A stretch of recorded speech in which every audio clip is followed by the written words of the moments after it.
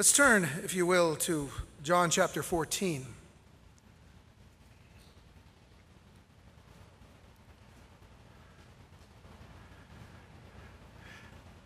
As you're doing that, I came in times of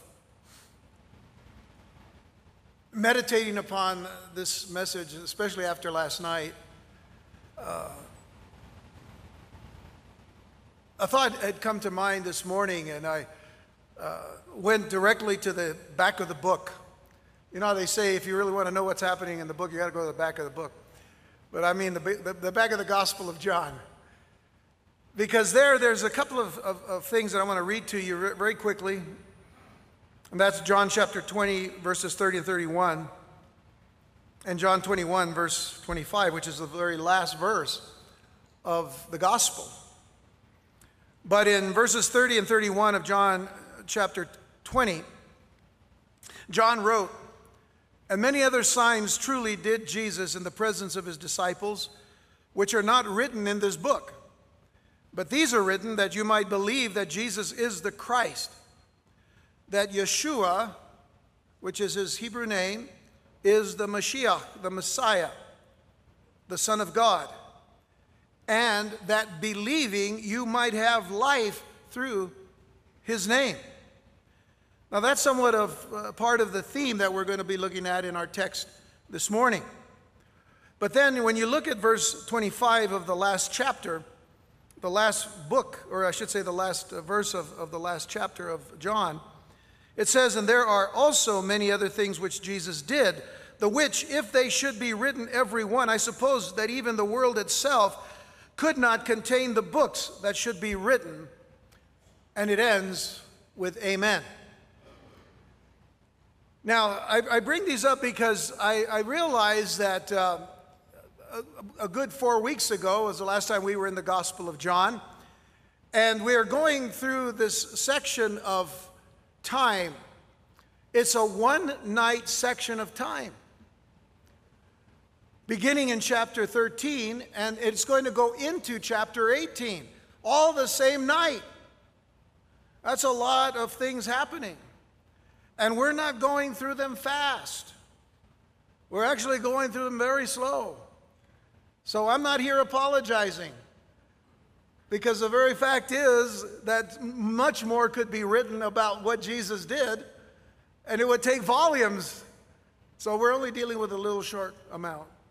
So bear with me as we continue. But I believe when we come to issues that pertain to statements that Jesus himself made, as he said to Thomas, "I am the way, the truth, and the life. No man cometh unto the Father but by me," that is significant to look at.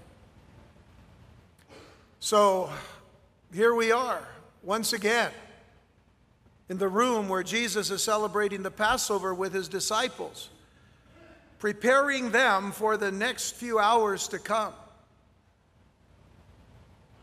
which are going to involve his arrest.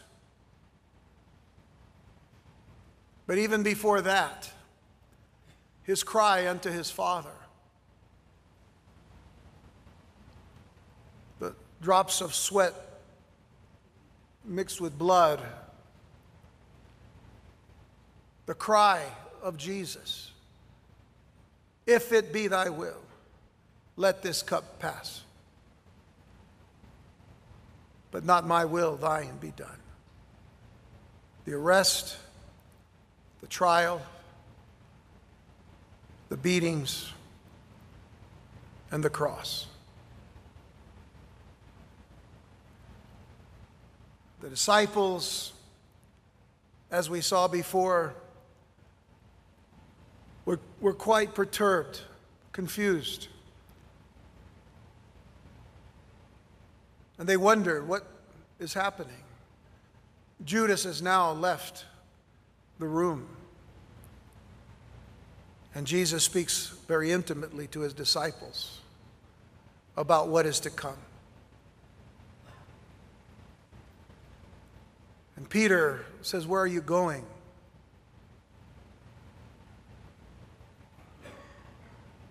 "I want to go with you." "You can't go with me now, but you'll get there." soon enough. And so he says to his disciples, as we saw the last time we were in John 14, in verse 1, let not your heart be troubled. You believe in God, believe also in me. In my Father's house are many mansions. If it were not so, I would have told you. I go to prepare a place for you. And if I go to prepare a place for you, I will come again and receive you unto myself, that where I am, there you may be also. And whither I go, you know. And the way, you know.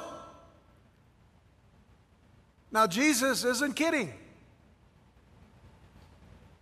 He says, where I go, you know, and the way, you know. And Thomas saith unto him, Lord, we know not whither thou goest. And how can we know the way?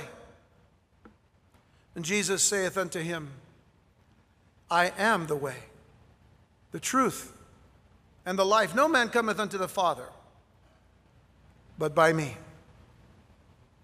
So we continue now with the subject of Jesus' departure from this world, and the reason that we're dealing with it separately from the previous statement of Jesus does pertain to the question that Thomas asked based on the Lord ending his encouragement with the words, and whither I go you know, and the way you know. And Thomas asks him, Lord, we know not whither thou goest, and how can we know the way?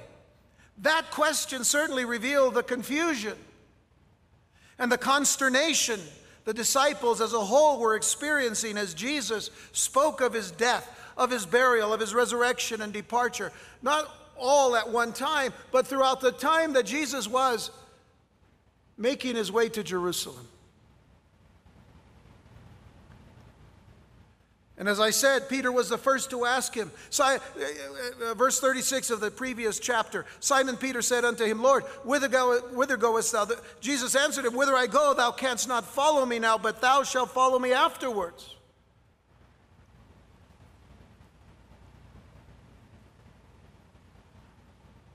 You can't go where I'm going now. I'm going to the cross. And no one can go with me there.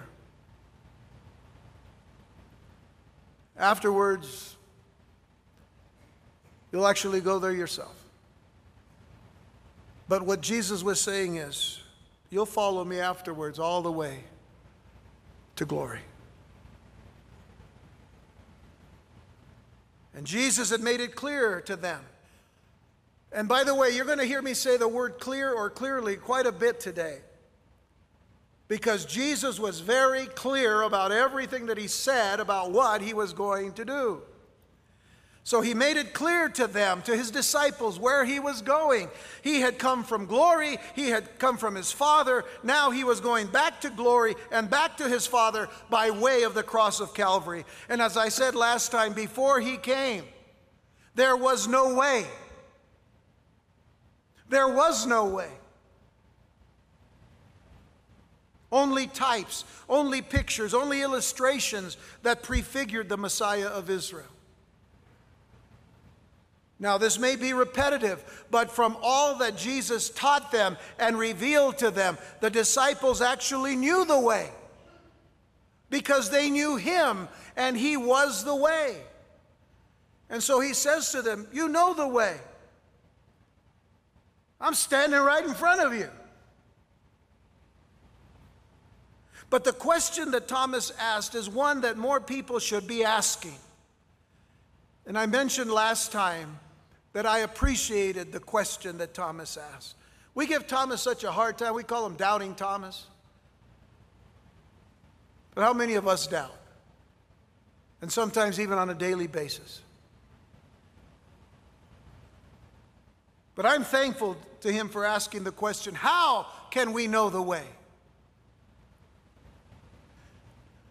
And the one thing I appreciate about Thomas is that he wasn't a person who pretended he had a faith that he didn't really have.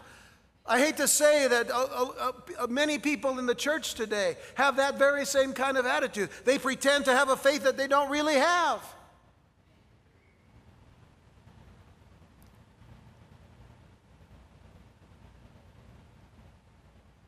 I pray today that this word that we're reading and studying and all the scriptures that we put together in this becomes that mirror to our own hearts to say, do I really trust in the Lord?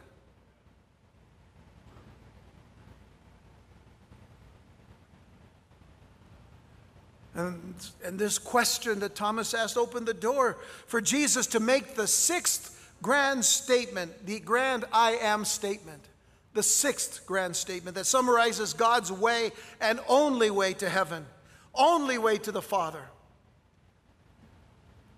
Verse 6 again, Jesus saith unto him, I am the way, the truth. By the way, it's I am the way and the only way. I am the truth and the only truth. I am the life and the only life. No man cometh unto the Father but by me. Now, just as a point of review, let's look at the previous 5 I am statements of Jesus. Now, you got to put your thinking caps on today, because I'm going to give you a test right after this. Well, okay, I'm not going to give you a test, but God is. When you read these I am statements from the scripture, as I'll read them in just a moment, there's something here that I want you to look beyond Jesus proclaiming his deity. Something else. All right? I'm just all I'm going to tell you. Be looking for something else in the statements that Jesus makes when he says the I am statements. All right, so we begin with the first one. I am the bread of life. That's found in John 6:35. Now listen to what Jesus said. Jesus said unto them, I am the bread of life. Remember that the I am, ego eimi, is the name of God. That is, he is stating the fact that he is deity. I am the bread of life. Now listen carefully, he that cometh to me shall never hunger, and he that believeth on me shall never thirst. Listen to that statement again. He that cometh to me shall never hunger, and he that believeth in me shall never thirst. Okay, that was a hint. That was a hint. Let's look at the second one. I am the light of the world. He declares himself not only as God, but as the God who is the light of the world. And he says in John 8:12, then spake Jesus again unto them, saying, I am the light of the world. He that followeth me shall not walk in darkness, but shall have the light of life. And then the third I am statement is, I am the door. And fully to understand it, I am the door of the sheepfold. And in John 10, verse 9, Jesus said, I am the door. By me, if any man enter in, he shall be saved, and shall go in and out and find pasture. And then the fourth I am statement, I am the good shepherd. In the very same chapter, 2 verses later, verse 11, Jesus said, I am the good shepherd. The good shepherd giveth his life for the sheep. Are you picking up on something here? I know it's early, 9:40. The fifth statement that he gives, the I am statement, is I am the resurrection and the life. And in John 11, verses 24 through 26, I begin with 24 to give context here that Martha, the sister of Lazarus, who was dead and dead 4 days in the tomb, comes to Jesus and says unto him, I know that he shall rise again in the resurrection at the last day. For Jesus makes reference to the resurrection of the dead, of the faithful dead. And Jesus said unto her, I am the resurrection and the life. He that believeth in me, though he were dead, yet shall he live. And whosoever liveth and believeth in me shall never die. Believest thou this, Martha? He's speaking directly to her. Do you believe this, Martha? Believest thou this? What we find here is that Jesus is not just proclaiming his deity, but the very reason why he came. He came for you and for me. He came because we were dead in our trespasses and sins. It wasn't just about him.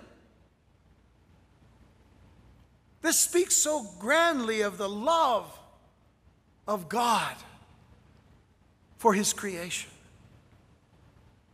that he would send his only begotten Son to accomplish for those who would believe in him and confess Jesus Christ as Lord and Savior what they could never accomplish for themselves, which is complete victory over sin, over death, the grave, and the devil,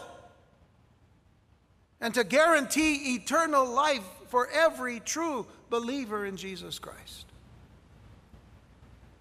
And we'll come back and sum up the I am statements in John 15 when we get to his statement, I am the true vine. But we need to see about his love in this passage. And it brings us back to that great verse of Scripture. By the way, let me ask you this question. How many of you tire listening to this? For God so loved the world that he gave his only begotten Son, that whosoever believeth in him should not perish but have everlasting life. For God sent not his Son into the world to condemn the world, but that the world through him might be saved. Any of you get tired of hearing that? You don't have to tell me, even though a lot of you did. That's okay. I don't get tired of it. I never tire of that. That God loved the world so much that he gave his only begotten Son. I think of the words of Paul in Romans chapter 10, verses 9 through 11, where he says that if thou shalt confess with thy mouth the Lord Jesus, and shall believe in thine heart that God has raised him from the dead, thou shalt be saved. Anybody ever get tired of that? I can't get tired of knowing how God has made a way for us to have eternal life through the person and work of Jesus Christ. But notice verse 10, for with the heart man believeth unto righteousness, and with the mouth confession is made unto salvation. Have you made that confession today, folks? Have you made that confession in Jesus Christ? With your mouth, have you believed in your heart unto righteousness? Unto the fact that if you trust in the Lord with all of your heart, he is going to change you and make you a new creature in Christ. The old passed away, behold, all things have become new. Do you believe that? Boy, it's quiet in here. Okay, you're pondering this situation. I understand. But then he says, for the Scripture saith, whoso believeth on him shall not be ashamed. Shall not be ashamed.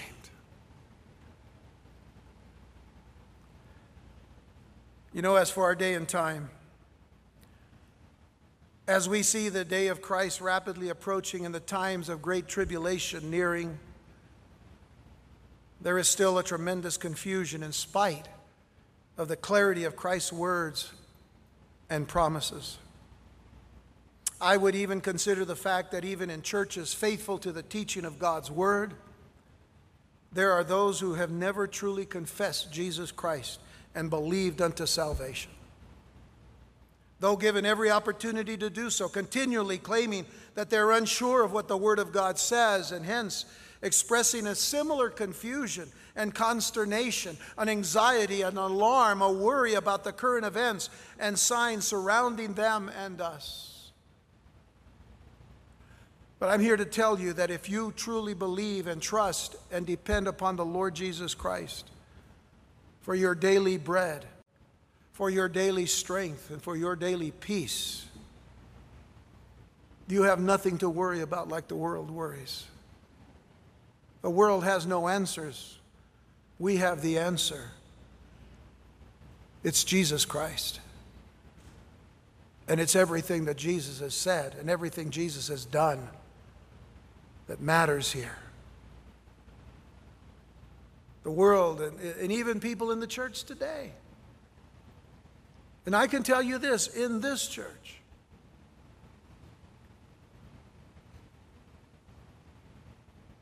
there is that confusion. Not because we don't give the Word of God clearly. The problem is here, in your heart. And what you believe and what you want to believe in. And how you live and how you want to live. And the Lord is saying today, it's time for you to surrender to me. How much more clear must we make things? We live in a certain society today, and I speak of those in the church,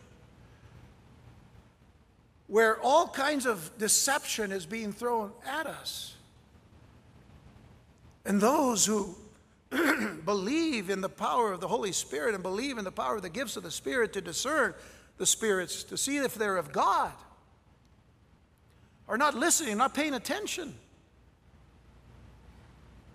There are people today who rave about the movie The Shack or the book The Shack without realizing that William Paul Young wrote into it a theology that is New Age and completely universal.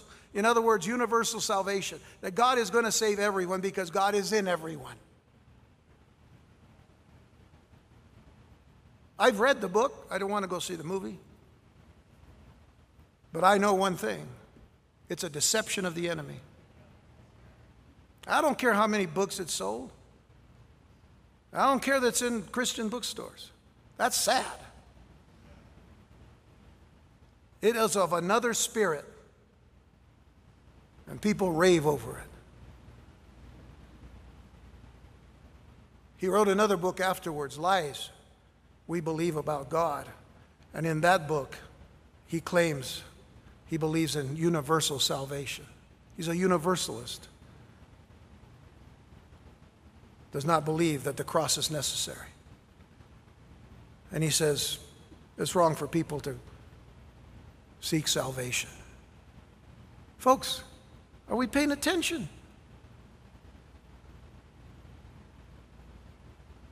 For Jesus to say, I am the way, the truth, and the life. What does he say? You either come to me, but you have no way to the Father.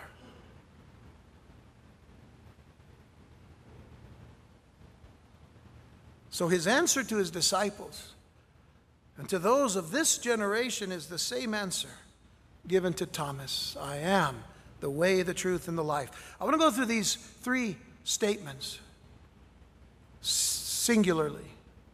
The first one, I am the way. I like to call it Jesus, our trailblazer. Jesus, our trailblazer.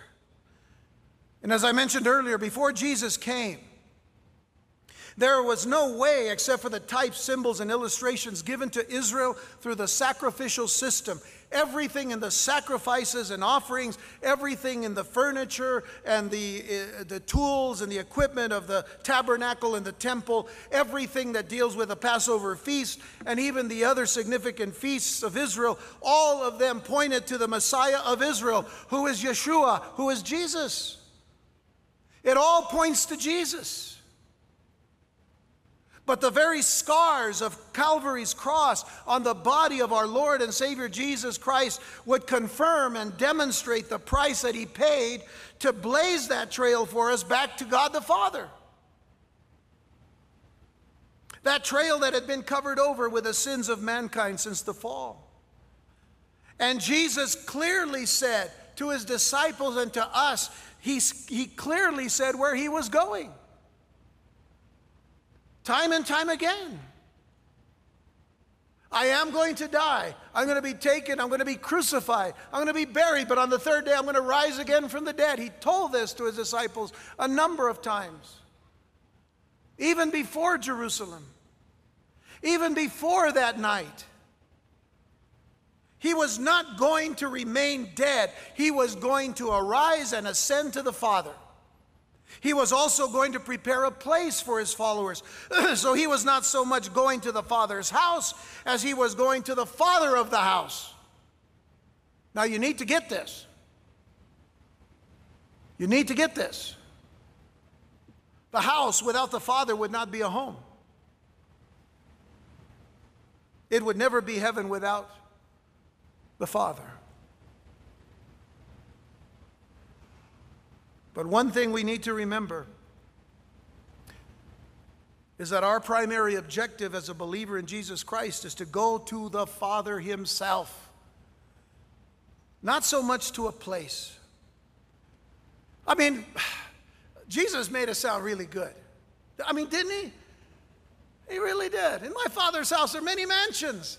Mansions! Ah! I can't wait to get to my mansion in heaven. I only have 2 bedrooms here, but over there I'll have many.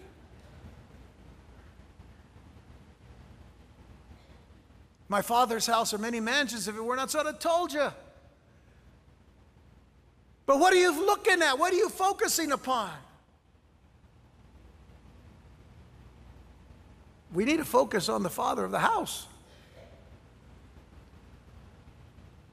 Our primary objective is to go to the Father himself, not so much to a place, because our aim should always be to live in the Father's presence forever. And I have to tell you, who cares what the mansion looks like? Who cares what that dwelling place is? He's the dwelling place. And Jesus was blazing that trail for us because he is the way. I thought of a story I read a long time ago about a pioneer missionary in Africa who was very successful in some tribes of bringing the gospel to them. And now he wanted to expand and go north from this one particular tribe where he was at, and wanted to go and bring the gospel to another tribe. But nobody wanted to take him because they, number one, it was a different kind of tribe, and not only that, but it was dangerous, the way to get there. But there was one man living among them that had gone there. So when the chief of this tribe brought this one man to the missionary, the missionary looked at the man, and he was all scarred up, big man, but he was all scarred all over his body, and he had a big machete type of thing that he had in his arms, and he said, he's going to take you there. He's been there. And there off they went, this man and the missionary, and this man is chopping away and going here and there, and the missionary is wondering, there must be some markers that he knows, because he was just completely lost. Finally, the missionary had enough, and he stopped the man. He said, hey, wait a minute. I mean, it looks like we're going nowhere. And the man turned around to him and he said, I've been to where we're going.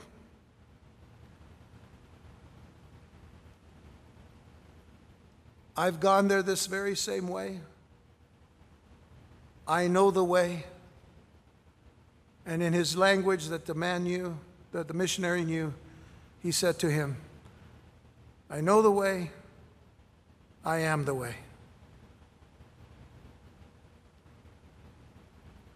And the missionary made it to his destination. We need to realize that that's what Jesus did for us. And the scars on this man are reflective of having been there. Well, Jesus has been there for us. The scars. What do we know? How will they know when they look and see Jesus? Because of the scars. He's blazed the trail before us. Consider Paul in Romans 8, verses 14 through 19, when he says, for as many as are led by the Spirit of God, they are the sons of God. Referring to a relationship between God the Father and his people. For you have not received the spirit of bondage again to fear, but you have received the spirit of adoption, whereby we cry, Abba, Father. The Spirit itself beareth witness with our spirit that we are the children of God, and if children, then heirs, heirs of God, and joint heirs with Christ, if so be that we suffer with him, that we may be also glorified together.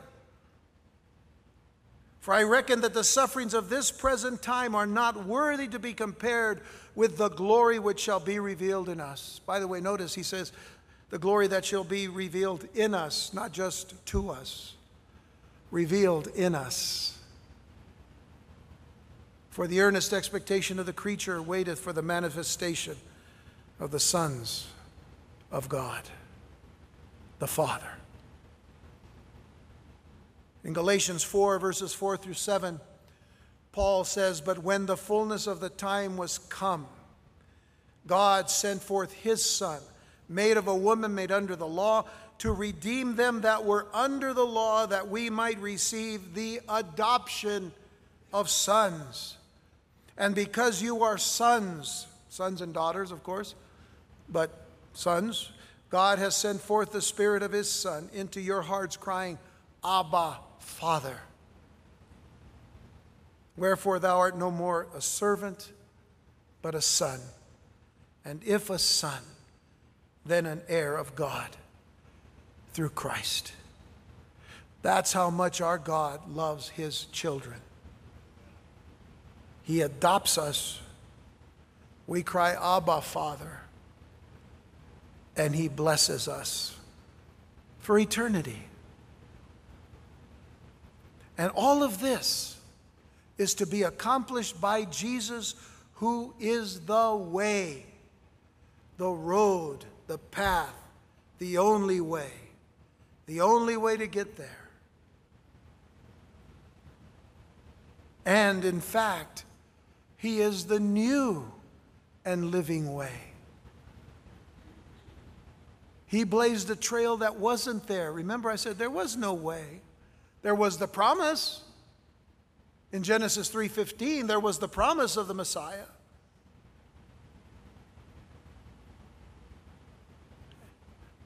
And then came the prophet John the Baptist, who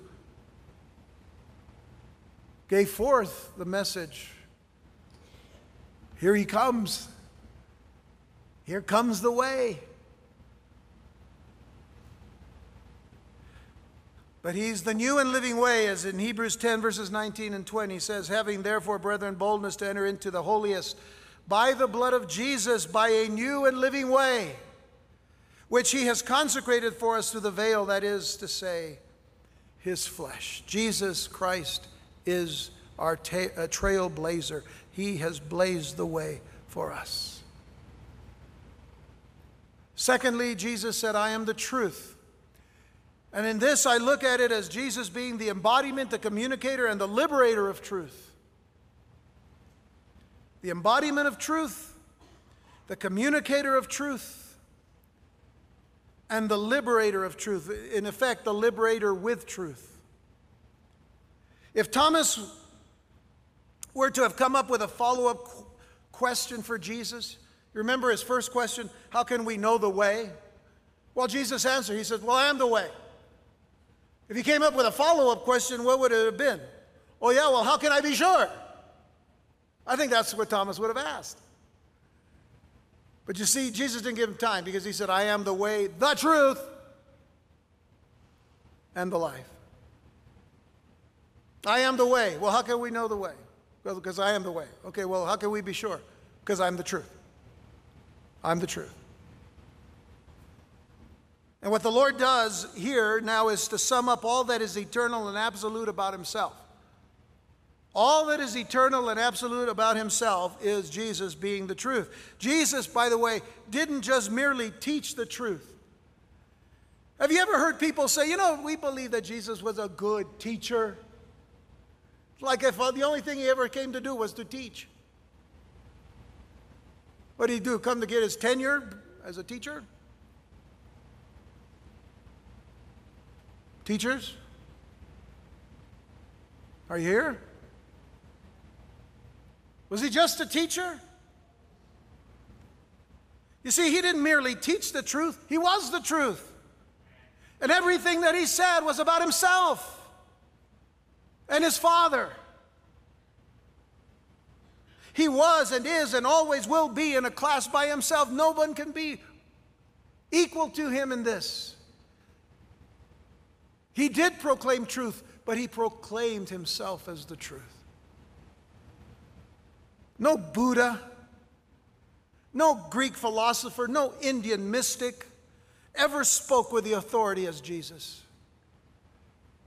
And each of them in the sense of everyone that we've ever heard of in our history classes, whether it be Buddha or any number of yogis, or not Yogi Bear, but those Hindu guys, and the Greek philosophers, Socrates and Aristotle and everybody else, all these guys, may I tell you one thing, they're all dead.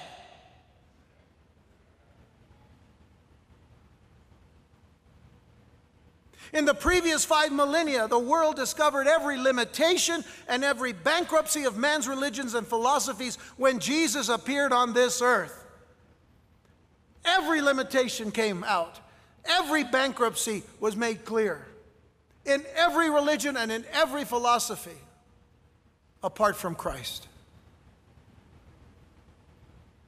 Friedrich Nietzsche in the 19th century was famous for his declaration that God is dead.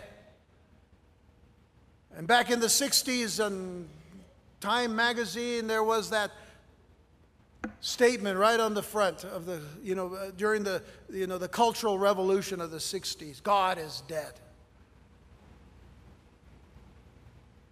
And someone went into some bathroom wall one time and he wrote, God is dead. And underneath he said, signed, Friedrich Nietzsche. Someone else came in later and wrote, Nietzsche is dead, signed, God.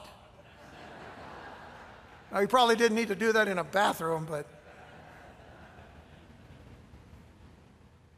God is still here. And Jesus is alive. And he is alive because he is the way and the truth and the life. Our God is matchless. Our Lord is matchless. Our Christ, our Messiah, is matchless when it comes to the truth. That is because he is the picture of truth. Take note of this, Hebrews chapter 1, verses 1 through 3. God, who at sundry times and in diverse manners spake in time past unto the fathers by the prophets, has in these last days spoken unto us by his Son, whom he has appointed heir of all things, by whom also he made the worlds, who being the brightness of his glory. Now listen, he's the brightness of the glory of the Father, and the express image of his person. I mean, the exact stamp of the person of the Father. And upholding all things by the word of his power, when he had by himself purged our sins, sat down at the right hand of the Majesty on high.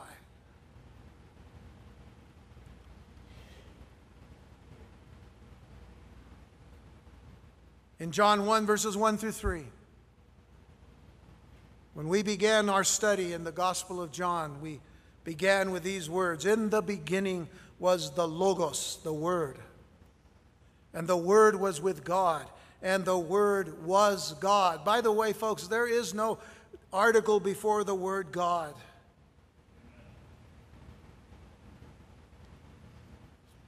Good Greek scholars will tell you, you cannot add any kind of article there. You cannot say the Word was the God. It's not there.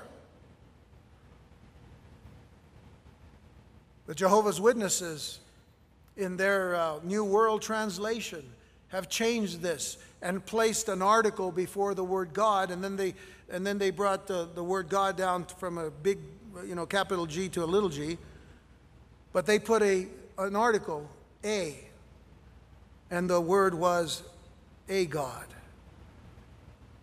That is deception, folks, because in the original manuscripts, that word's not there.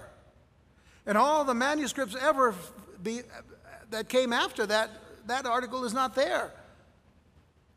The Word was God. Pure and simple. The same was in the beginning with God. That means that He was eternal with the Father. All things were made by Him, and without Him was not anything made that was made. And if you jump down to verse 14, it says, the Word, the Logos, was made flesh and dwelt among us, and we beheld His glory, the glory as of the only begotten of the Father. Listen, full of what? Grace and? Full of grace and? Oh, thank you. You made my day. All right, interaction here, interaction. To understand Jesus as the Logos, or the Word of God, and hence the truth, we need to know that this means, the word Logos, this means that Jesus is He is the, and I quote, the something said and thought. He is the something said and thought. He is the subject of discourse. He is the main topic. He is the reasoning and motive. He is, in effect, the divine expression, account, cause, communication, intent, utterance, and preaching of God the Father. That is Jesus the Logos. And that's just half of the list. I thought if I kept going, we wouldn't be finished early. God the Father not only talks to man about Himself, He shows man what He is like in the person of His Son, Jesus Christ. In Jesus, you can see the perfect picture of the truth of God. In Jesus and in Him alone. This is why in John 10, verse 30, in this very short but profound statement, Jesus says, I and the Father are one. And by the way, we all know what happens when He says that. Those that heard Him were picking up stones to stone Him.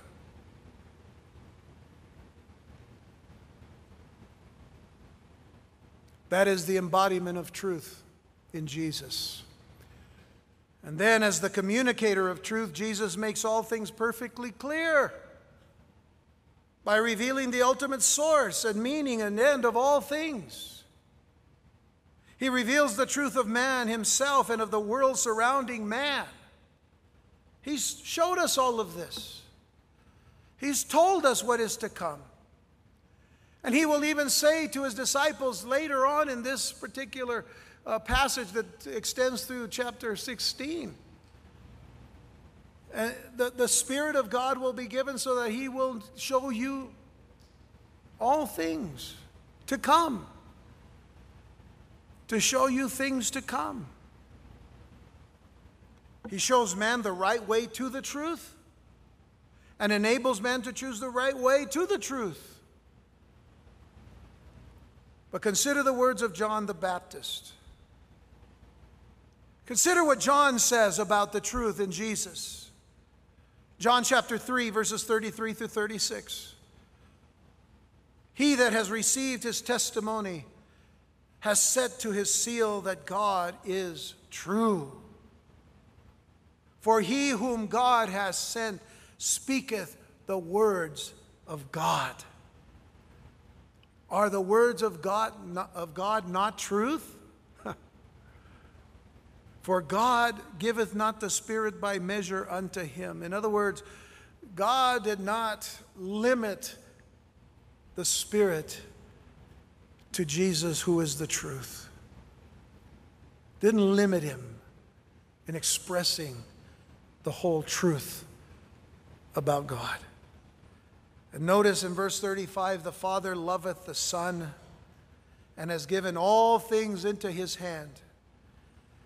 And he that believeth on the Son has everlasting life. Get this.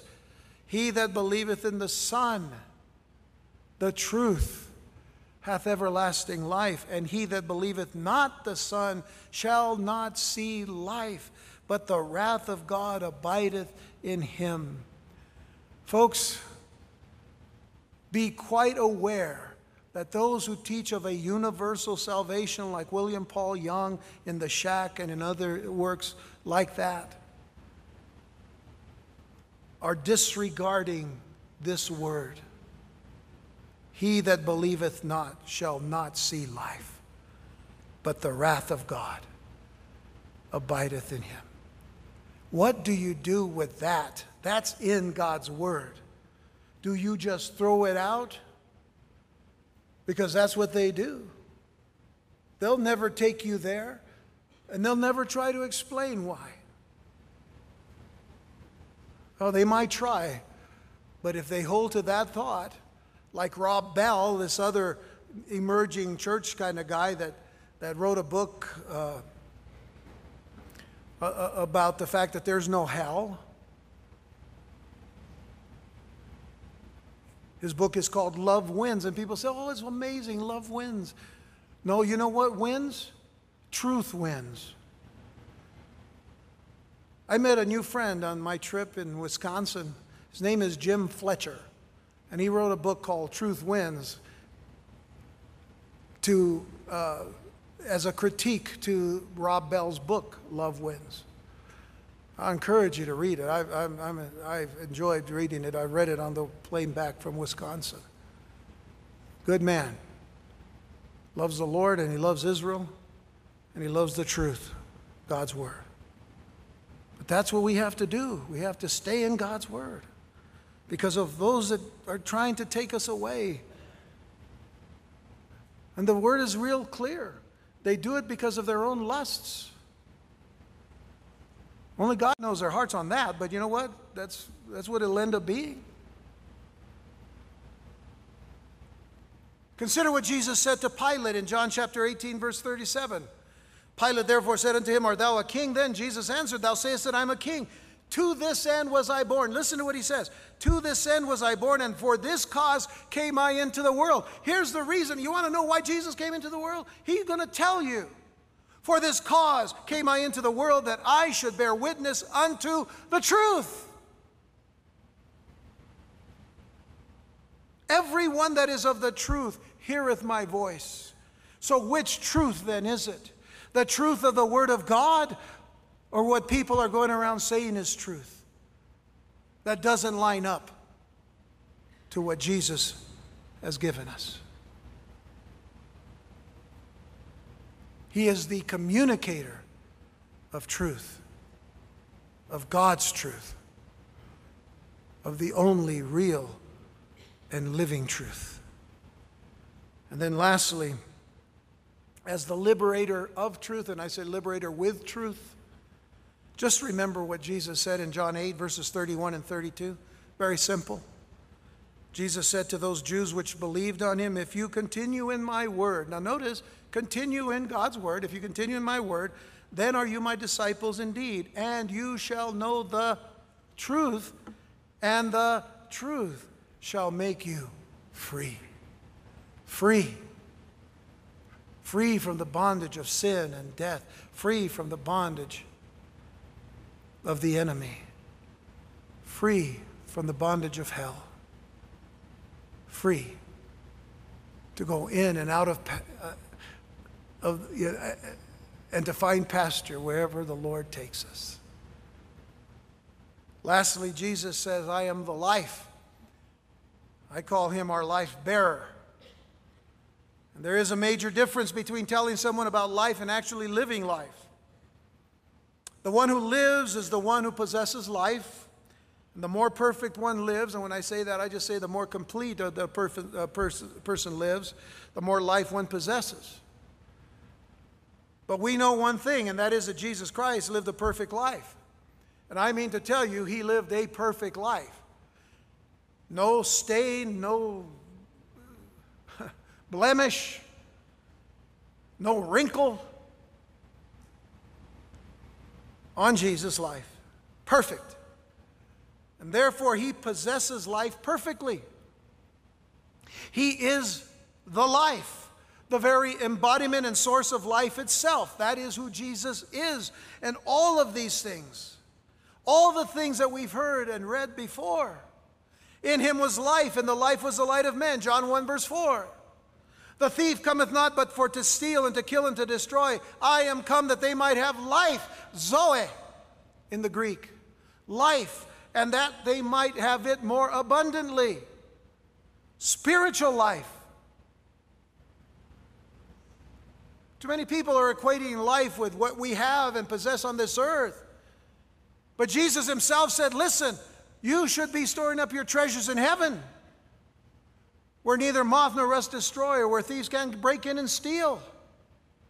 For where your treasure is, that's where your heart is. So the life that Jesus said, I've come to give you, he says it is one that is more abundant because it is spiritual life. It is that life that will carry us into eternity. In John 11, as we already read, in verse 25, Jesus said unto Martha, I am the resurrection and the life. He that believeth in me, though he were dead, yet shall he live. In Romans 5, verse 21, that as sin has reigned unto death, even so might grace reign through righteousness unto what? Unto eternal life, by Jesus Christ our Lord. To Timothy, Paul says in 2 Timothy 1 verse 10, but is now made manifest by the appearing of our Savior Jesus Christ, who has abolished death, notice, and has brought life and immortality to light through the gospel. He has brought life and immortality. Life and eternal life to light through the good news, through the gospel of Jesus Christ. I want to give you one last thought here.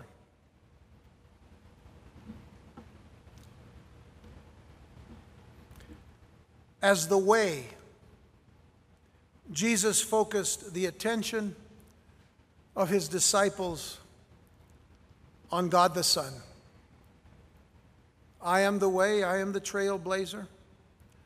I am the one who's gone to the cross for you. I am the one who died but rose again on the third day. I am the one who ascended and sit at the Father's right hand, waiting for the moment that he sends me and says, it's time to go get your bride. He focuses the disciples' attention on himself. I am the way, the Son. As the truth, he focused on God the Father, whose truth he reflected beautifully and perfectly throughout his earthly ministry, but now especially in all of his glory. And lastly, as the life, he brings the life breath of God the Holy Spirit into focus. Take, for example,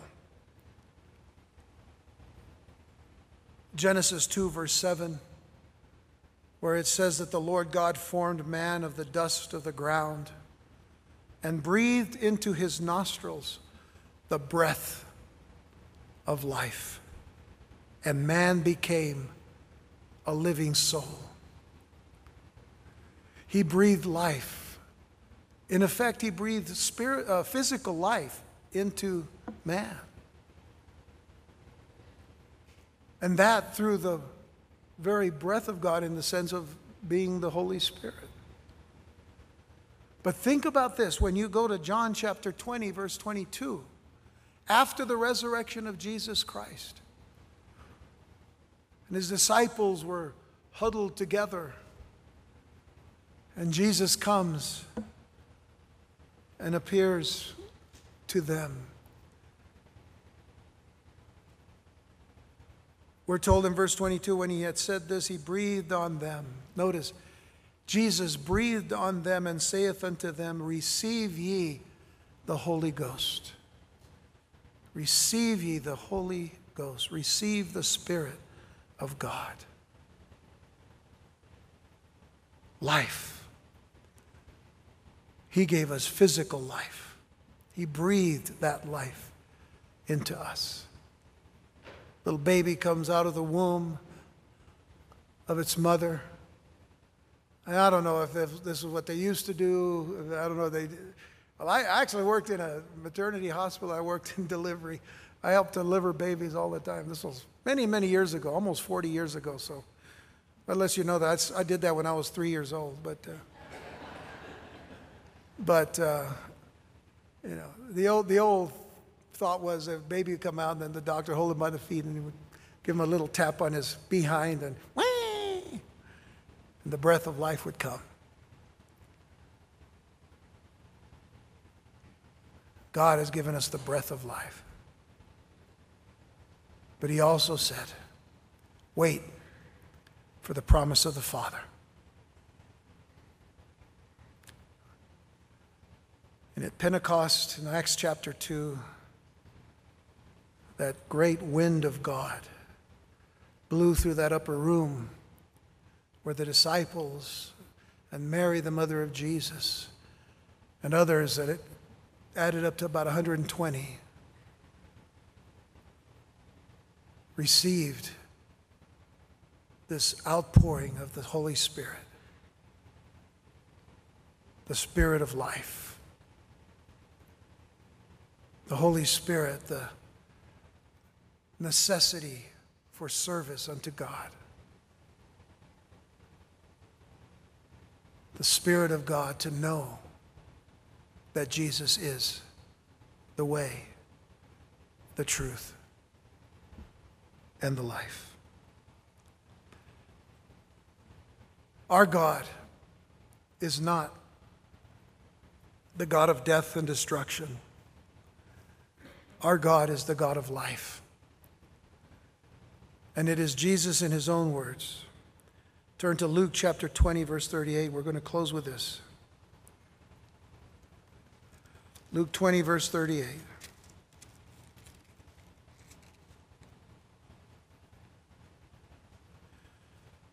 Jesus said, "For he is not a God of the dead, but of the living, for all live unto him."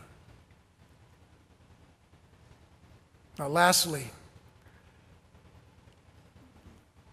the most clear phrase that Jesus gave in John 14:6, the most clear phrase, listen, is this one: no man cometh unto the Father but by me. No man cometh unto the Father. No one person cometh unto the Father but by me.